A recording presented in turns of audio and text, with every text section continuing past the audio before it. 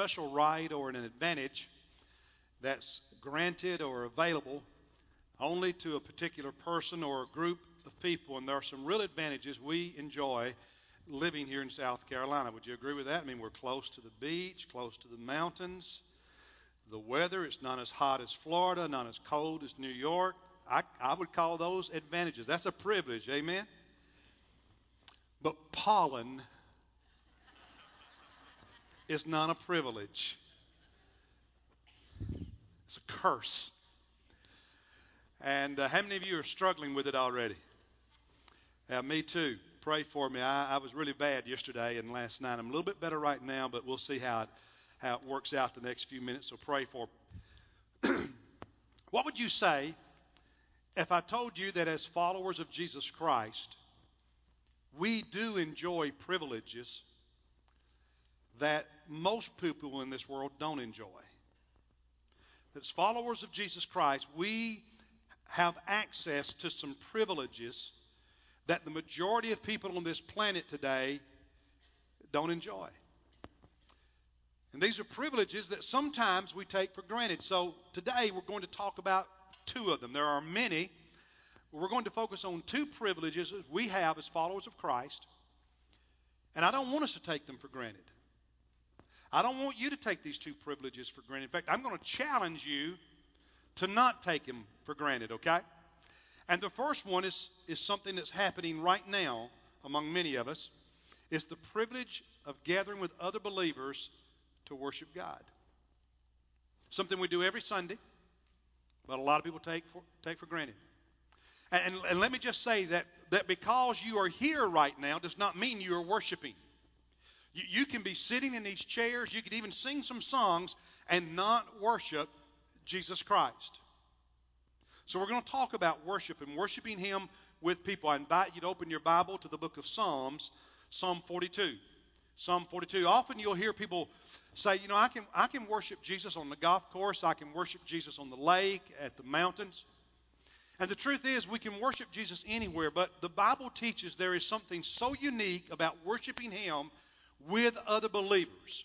There's something so special about worshiping Him as a family, as a church family, if you will. Something unique that happens there that does not happen when you are worshiping Him alone. Now, Psalm 42 is a psalm that talks about worship. And in the introduction, it says that it's a maskil to the sons of Korah. A maskil is a poem, if you will, that was often set to music in worship. And so many of the psalms in the Hebrew are poems. And they would sing them in worship.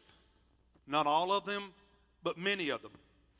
And the sons of Korah were those who led the music at the tabernacle and then later the temple when the Jews would gather to worship at the tabernacle and the temple. And so this is a maskil. This is a poem that was set to music for these worship leaders at the tabernacle or the temple. We don't know when it was written, so we don't know if this particular author was during the days of the tabernacle or later once the temple was built. We just don't know. But he's a worship leader. He's a music leader when the people of God come together. But here's the problem. He's not in Jerusalem. He's not at the temple. He's not at the tabernacle. In fact, he is miles and miles away. He's in another country. He's in the country of Jordan, we learn as you study Psalm 42. We don't know if he's there because he's a refugee, because he's a prisoner of war, because he was exiled. But he's separated from the people of God. He's separated from the place of worship. And he doesn't have much hope of being there anytime soon. And so with that in mind, let's read what he says in the opening verses, beginning at verse 1. He said, as the deer pants or longs for the water brooks, so my soul longs for you, O God. My soul thirsts for God, for the living God. When shall I come and appear before God? My tears have been my food day and night, while they say to me all day long, where is your God? These things I remember, and I pour out my soul within me. For I used to go along with the throng and lead them into procession to the house of God. with a voice of joy and thanksgiving, a multitude keeping festival. Now get this man's picture in your own mind. Here's a guy who was used to being at the temple, leading worship, leading the music. And now he's in another country. He doesn't have the freedom to go back. Times are hard. And he misses it. It's not just that he misses his country. He misses going to the house of God with the people of God to worship God. And he misses it deeply. He's understanding in a fresh way that worshiping with the people of God is an incredible privilege. Sometimes we don't realize how special something is until we don't have it. It's gone. And then it's too late. And so he begins in verse 1 by saying, like a deer that is thirsty for water, God, I am so thirsty for you. Deep within my being, there is this strong thirst to be in your presence and to worship you with fellow believers. A deep spiritual thirst, deep spiritual hunger that isn't being satisfied.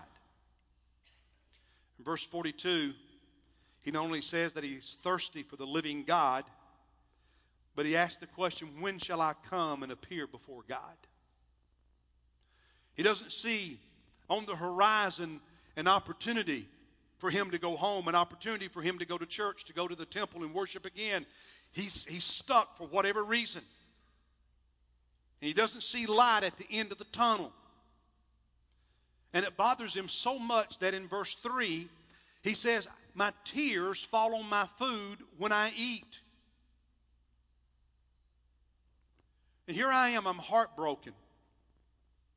I'm devastated. I'm longing to go with the people of God to the house of God again. And all the enemies around me, all the unbelievers around me know I'm a follower of God and that I worship God and that I used to sing at the temple and that I'm a person of faith. And they all look at me and how bad things are for me and how hard things are for me right now. At my circumstance, and they make fun of me. They laugh at me. They ridicule me and say, where is your God? If he's really God, wouldn't he get you out of this mess? If he was really God, wouldn't it be different, be better? Look at you. Where's God? Sarcastically, they mock him. And he says in the midst of all that, in verse 4, I remember. I remember what it used to be like. I look back and remember what I had. And I pour out my soul within me, deep inside of me as I think about that. There's all these churnings. There's all this emotion. There's all this stuff happening inside of me. And I remember that there was a time in verse 4 when I used to go along with the throng, when I would be part of the crowd making its way as a procession to the house of God. Not only would I go along with them, I would lead them. He said I would be at the front of the line. I'd be at the head of the crowd. I'd be the first one there. I was so excited that I went with everybody and I was in front of them because I was eager to be there. And do you remember those days when you were so in love with Jesus, you were so passionate about Jesus, you couldn't wait to get to church?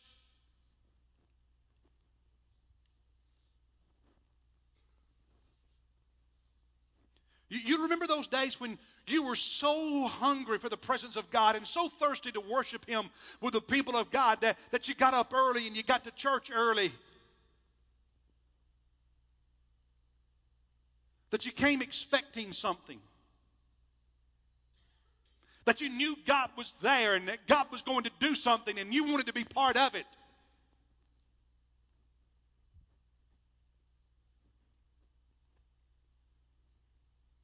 And now, many of us take it for granted. If we get up in time, we make it. If we don't, we don't. If we don't have something better to do,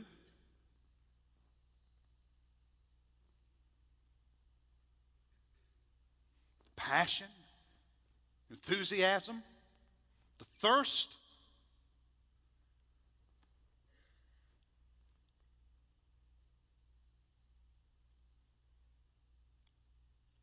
And God says, repent. Because you've allowed your love to become indifferent. You've allowed your love to become lukewarm. You've taken the privilege of worshiping me with the people of God, the King of Kings and the Creator of the universe. You've taken it for granted and treated it like it's just something you do from time to time. Instead of the privilege that it is to go into the very presence of holy God as part of His people, to worship Him. He continued in verse 4, not only would I be at the front of the line leading the throng in procession to the house of God, but he said I did it with a voice of joy and thanksgiving. Not just joy and praise in his heart, but on his lips, with a voice of the outward expression of it.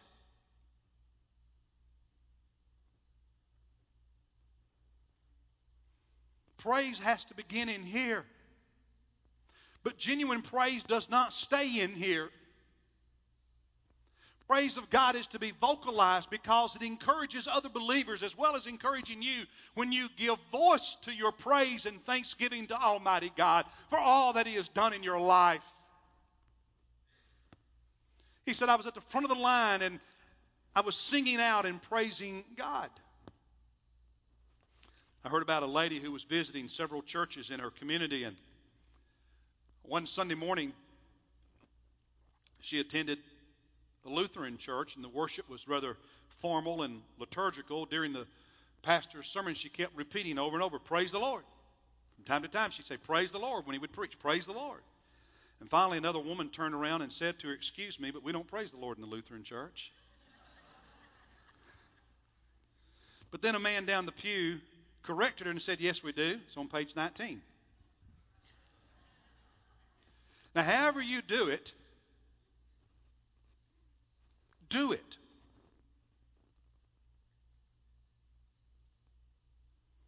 However you do it, do it. Praise God. Give Him thanks. Look forward to gathering with the people of God and in unison lift our voices to Him in praise and thanksgiving. In verse 4 he says, my memory of those days is so strong. When I remember what it was like and I look at my current circumstances and my inability to be there and worship God, my heart breaks and it turns deep within me. Earlier this morning, out in the lobby, I was able to get on one knee and get a hug from Martha Story. She sat in that wheelchair, one of our saints who's over 100 years old. Miss Rachel was sitting over there, Rachel Carter. She's in her 90s. She was able to make it today, and she always gives me a kiss. A few weeks ago, Monisa and I one day visited some of our homebound members, and you know what I hear over and over and over from those who can't make it is how much they miss going to church. How much they miss the worship, how much they miss being with their church, how much they miss being with their friends, miss being with the people of God, and we take it for granted. Sometimes we don't know what we have until it's lost. And again, God says, repent, change, turn. Psalm 100 verse 2 on the screen and in your notes, the Bible says, serve the Lord with gladness and come before Him with what? What is it, church? Joyful singing. And He did not say good singing. Some of us don't sing so well. But He did say joyful singing. Did you sing earlier this morning when we were singing praises to God? Psalm 100 verse 4, enter His gates with thanksgiving and His courts with praise. What attitude did you bring with you when you came to church today? Did you come determined to praise God, or did you come with grumbling and complaining? Acts chapter 2, verses 41 and 42, the Bible says, those who had received his word, those who heard Peter preach on the day of Pentecost after Jesus ascended to the Father, those who believed and were saved, they were baptized. And that day there were added about 3,000 souls. 3,000 people got saved. And they were continually devoting themselves to the apostles' teaching, to fellowship, breaking of bread, and prayer. Hebrews 10:25, not forsaking of our own assembling together, as is the habit of some. Not missing church, the way some people have the habit of doing. And one of my favorite passages about this is in Revelation 1, because John, the beloved disciple who is now well advanced in years, is being persecuted for the gospel and has been exiled to the island of Patmos. And it's on that island that he receives this vision from God, which becomes the book of Revelation. And here's how he describes it in the beginning when he says in verses 9 and 10, he said, I, John, your brother and fellow partaker in tribulation and the suffering of the saints, was on the island called Patmos because of the word of God and the testimony of Jesus, because I was preaching the gospel of Jesus Christ. I'm a follower of Jesus, and I've been persecuted, exiled to this island. But I was in the Spirit on the Lord's day. The Lord's day is today. It's Sunday. It's the day of the resurrection, the day we worship. And I was in the Spirit on the Lord's day, and I heard behind me this voice like a loud trumpet, and God gave him the revelation. When you worship Jesus on his day, God speaks. And when you don't, you miss out. You stay in bed, you miss out. You sit and wait till it's over so you can get to the restroom, but you don't really worship and you don't engage and you don't participate, you miss out. But if you worship the King of Kings, he speaks.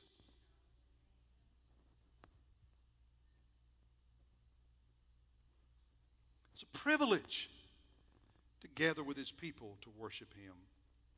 Mother Teresa, I don't know if you know this, but Mother Teresa would get up and go to Mass every day at 4:30. Can you imagine?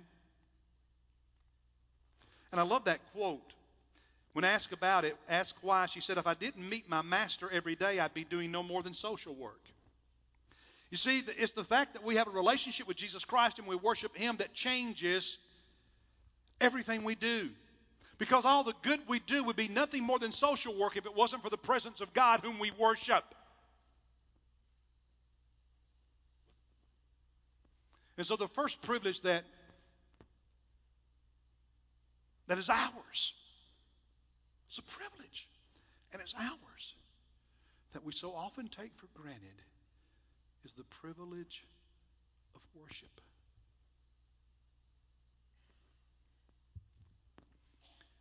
Get your clothes ready on Saturday, not Sunday morning. Get your Bible and your tithe ready on Saturday. Get up early on Sunday. Get to church early, not late. Get to church early. And be glad you have the privilege of doing so. Here's the second privilege. Being together with other believers. Now it grows out of the first one. Being together with other believers. The Bible describes the family of God, the church, like a body. And it says the body has many parts: eyes, ears, hand, feet, etc. And all those parts make up one body. When people say, I don't want to be part of the church, I don't need to go to church, I don't need to be with God's people, it's as though they are saying, I'm a hand and I can exist okay by myself. Now, we know that a hand by itself is useless apart from the body. God says you are a part of the body, a member of the body. The New Testament calls the church, the people of God, the bride of Christ. The bride that Jesus loves, the bride that Jesus died for. We are His bride. You are a part of His bride. And when you say you don't love the church, you don't need the church, you are dissing the bride of Jesus Christ.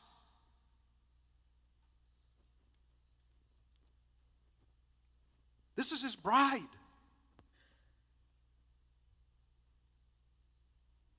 And to love Jesus is to love His bride, imperfect though she may be. Because part of what Jesus is doing is working in us to change us and to make us holy and to make us a bride without blemish.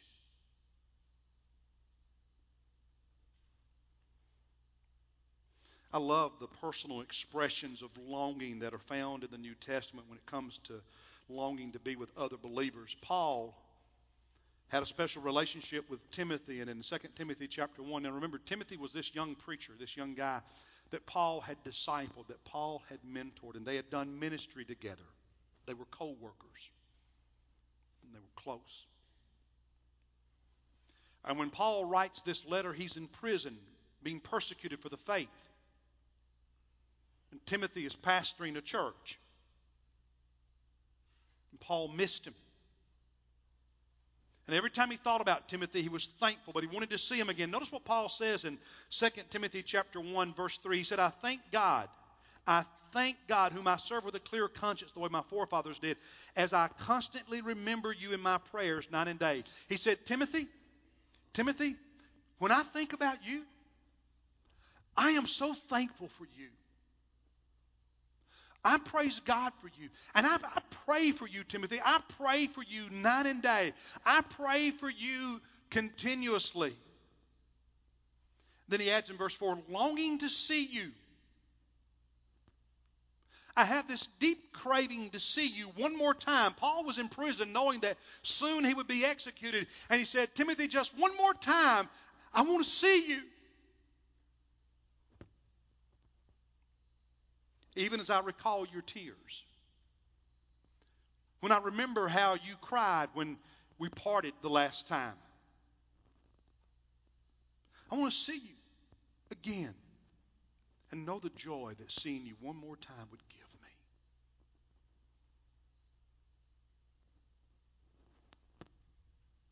I want to see you.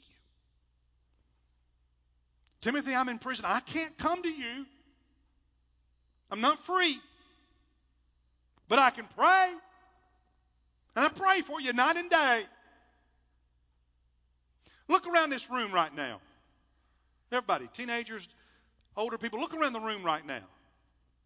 How many fellow believers in this room do you pray for?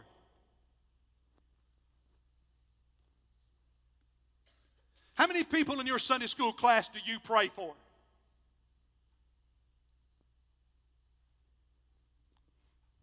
He said, I can't come to you, but I can pray for you.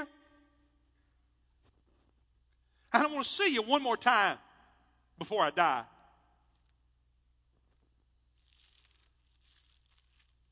And then years earlier, before Paul was ever arrested and put in prison, on one of his missionary journeys, he planted a church, the first church, in the city of Thessalonica. And then years later, he would write them a letter. It's called the books of 1 Thessalonians and 2 Thessalonians. And in 1 Thessalonians chapter 3, verse 10, speaking to that church, Paul says, as he and those who were working with him, night and day keep praying. You notice the emphasis on prayer again? Night and day keep praying, most earnestly with intensity, that we may see your face and may complete what is lacking in your faith. That church that he had helped start, now he'd gone on to other things. He said, I want to visit you again. I want to see your face again.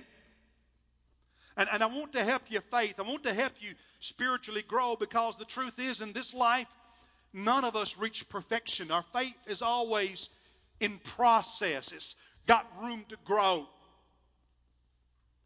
And Paul says, I want to encourage you in your growth, in your continued journey. I want to help your faith grow. I want to see you face to face so I can do that. Another disciple, John the Beloved, who wrote Revelation, now he's an older guy, and Second John is a little letter, it's just one chapter. It's a little letter that John, the beloved disciple, wrote to an unknown church that met in somebody's house.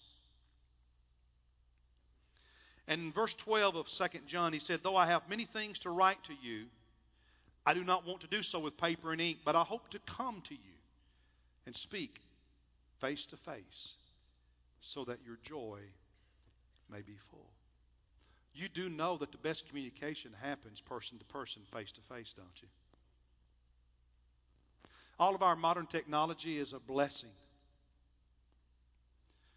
But there are some things that cannot be communicated effectively via email or Facebook. It takes face to face, face to face, person to person. Acts 2:46, day by day, continuing with one mind in the temple and breaking bread from house to house. They were taking their meals together with gladness and sincerity of heart. It's okay to hang out with other believers, to go to each other's house and have meals together and swim parties and everything else, cookouts. Just get together and have fun. A recent study found that Americans on average have 1/3 fewer close friends today than 20 years ago. Did you catch that? 1/3 fewer close friends today than 20 years ago. People with whom we can discuss the really important things in life. And that this is especially true for people who are in their 30s and 40s, many of you. Because you are so busy with work and kids and responsibilities. And you increasingly become isolated from others. Social scientists tell us there are 3 conditions required for maintaining close friendships. One is proximity, being near each other. Some of you students over here, you've got some really good friends right now. And I promise you, when you graduate high school, you're going to say, "Oh, we'll always be best friends." And some of them you'll never see again. It's just the way life works. Adults, isn't that true? Because proximity is an important part of close friendships. Repeated connections is the second requirement. Being together often, talking to each other often, connecting with each other often. And then the third one is a setting that encourages you to open up, to let your guard down and confide in one another. You know what that sounds like to me? A really good church, a really good Sunday school class, a really good small group, a really good ministry team, proximity, repeated connection, and an environment that encourages you to open up and confide in one another and let your guard down. And by the way, right now in this room, you're taking advantage of privilege number 1, worshiping God with the people of God. But you cannot do number 2 sitting in this room. You can't do the one about being together with other believers. Because in this room, you can't let your guard down. You can't connect. You can't open up. You can't share. You can only do that in small venues. And that's why I'm saying to you, if all you do is attend worship, that's good. That's a help. But you're cheating yourself. And God's not doing in your life what He could do because you're not putting yourself in an environment where He can.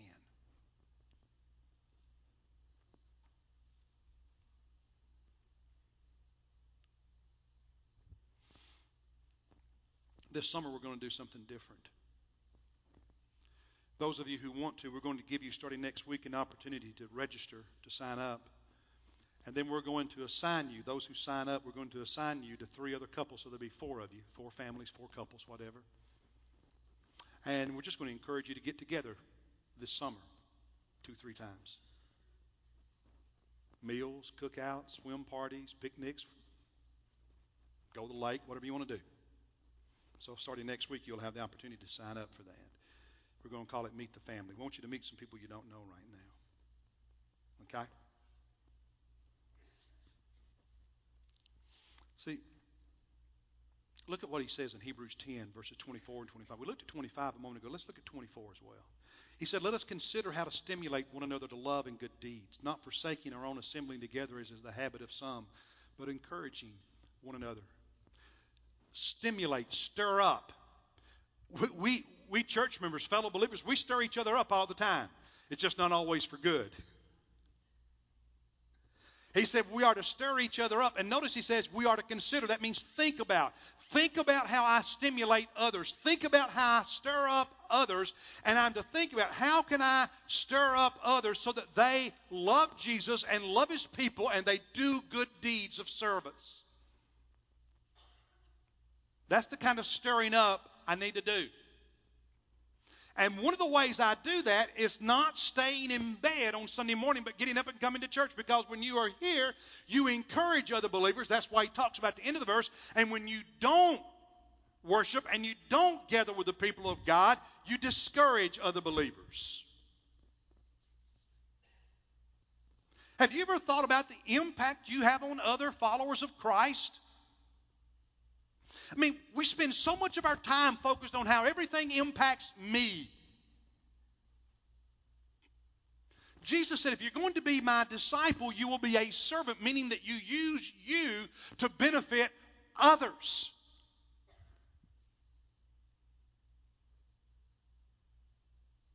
That I have a responsibility to stir you up for good things. You have a responsibility to stir me up and to stir others up for good things. It's not just about you, but what you as a follower of Christ are doing to help and encourage and stir up others to love God and to love people and to serve. It's not what you get, it's what you give as a follower of Christ. Now, this is hard. You know why?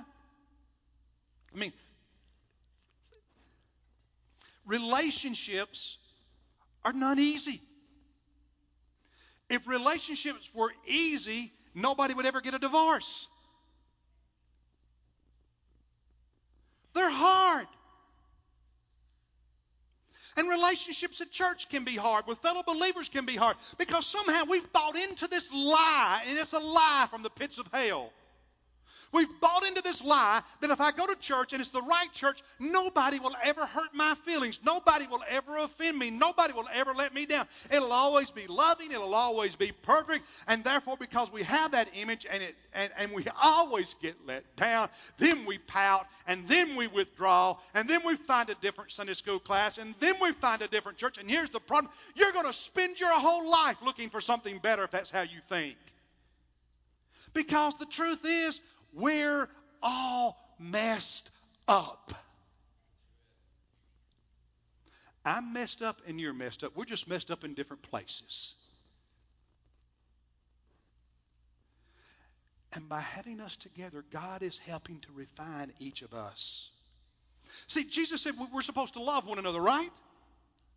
Or think about this. You can't love people if you're always alone. You can't love people if you're always withdrawing and living in isolation. Love happens in relationships, and relationships can be messy and they can be hard. But love says, I'm going to hang in there, and I'm going to work through it, and I'm going to figure it out, and I'm going to get better, and I'm going to love, and I'm going to forgive, and I'm going to love, and I'm going to keep going. Love doesn't run away from fellow believers.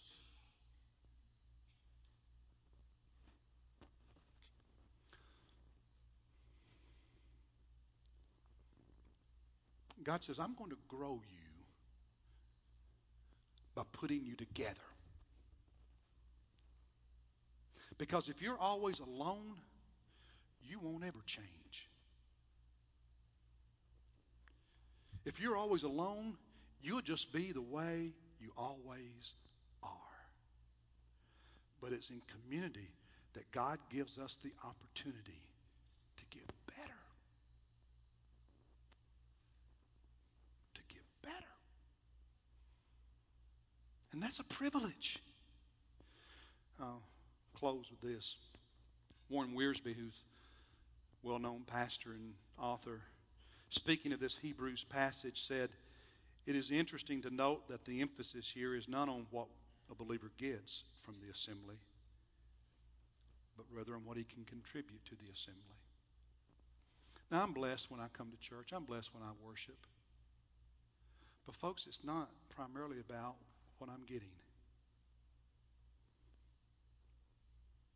It's primarily about what I'm doing to help the family of God,